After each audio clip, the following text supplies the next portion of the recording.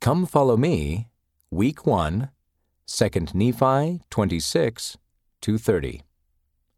February 24th to March 1st. Nephi warned us about 3 of the devil's deceptive tactics. How does Satan try to deceive us? 1. Rage against the good. 2 Nephi chapter 28, verse 20. How does Satan get people to be angry about good things? Here are some good things Satan may tempt people to be angry about. Traditional marriage and family. Kindness and compassion for all, including those who are different from you.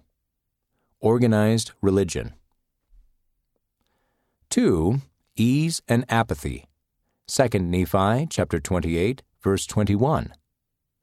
How does Satan get people to be so comfortable that they stop caring about fighting against evil or stop trying to grow spiritually? Here are some lies the devil may tell us to make us apathetic. All that matters is enjoying life and having cool stuff. Anything inconvenient or uncomfortable must be bad, so avoid it. As long as life appears to be going well, that's all that matters. 3. No devil, no evil, no consequences. 2 Nephi chapter 28, verse 22. How does Satan get people to stop believing that evil is real and that God will judge us? Here are some lies Satan tells us to convince us there's no evil and no consequences. This life is it, so live it up. If it feels good, do it. Look around.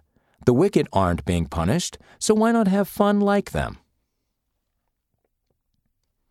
Avoiding deception. Consider reviewing President Dallin H. Oaks' October 2004 General Conference talk, Be Not Deceived, to find his counsel on how to avoid being deceived. Week 2. 2 Nephi 31 to 33, March 2nd to 8. We return to Heavenly Father by making and keeping covenants with Him. Jesus Christ showed us the way along this covenant path, and we gain eternal life by following His example. What is the way to eternal life? What is the gateway to the covenant path? See 2 Nephi chapter 31, verses 17 to 18. How do we show our willingness to follow the example of Jesus Christ and keep His commandments? How do we progress along the path? See 2 Nephi chapter 31, verse 16 and 20. Mosiah chapter 5, verses 7 through 9. Sin takes us off the path. How do we return? See 1 Nephi chapter 10, verse 18, and 3 Nephi chapter 9, verse 13 and 14. What blessing can we receive if we endure to the end? See 2 Nephi chapter 31, verse 20. Discussion. Where are you on the covenant path? What must you do to continue progressing? To each member of the church, I say, keep on the covenant path. Your commitment to follow the Savior by making covenants with Him and then keeping those covenants will open the door to every spiritual blessing and privilege available to men, women, and children everywhere. President Russell M. Nelson. Week 3. Jacob, chapter 1 through chapter 4, March 9th through 15th. The prophet Jacob taught that the Jews' spiritual blindness came from looking beyond the mark. How do we avoid looking beyond the mark? What is the mark? Some are blinded because they are looking beyond the mark, when the mark is Christ. Elder Neil A. Maxwell of the Quorum of the 12 Apostles. How do we avoid looking beyond the mark? What does it mean to look beyond the mark? In archery, if you want to hit the target, you have to aim for it.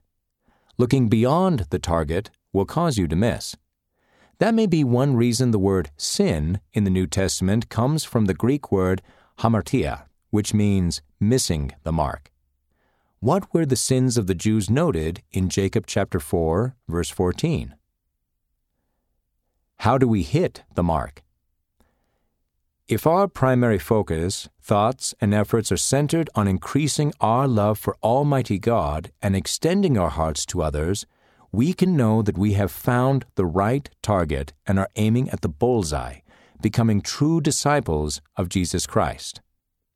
Elder Dieter F. Uchtdorf of the Quorum of the 12 Apostles. Week 4. Jacob, chapter 5 through chapter 7, March 16th through 22nd. In the allegory of the olive tree, the master of the vineyard finds his olive tree in a state of decay and says, "I will prune the tree and dig about it and nourish it." Throughout the allegory, the master and his servant visit the vineyard several times. Each time, the process of pruning, digging, and nourishing is repeated. The master of the vineyard represents Jesus Christ.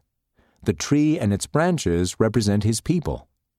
This allegory is much more than a story about trees and fruit. It is a powerful witness of God's involvement in his children's lives and the Savior's mission and his love for all mankind. What can we learn from the allegory of the olive tree? Pruning removes dead branches and bad fruit from a tree. The master cut off the dead branches and cast them into the fire. See Jacob chapter 5, verse 9. How does God help us prune our lives of sins and weaknesses? Digging includes clearing away obstacles, such as weeds, from around a tree. Digging ensures nothing will hinder the tree's ability to grow. What obstacles keep us from growing spiritually? Nourishing keeps a tree healthy by providing minerals and other nutrients. Like trees, our spirits need nourishment. How can we nourish our spirits? Discussion. The allegory of the olive tree was originally written on the brass plates by the prophet Zenos. Why do you think Jacob dedicated such a large part of his own record to the words of another prophet? End of this month's Come Follow Me, read by Casey Wayman.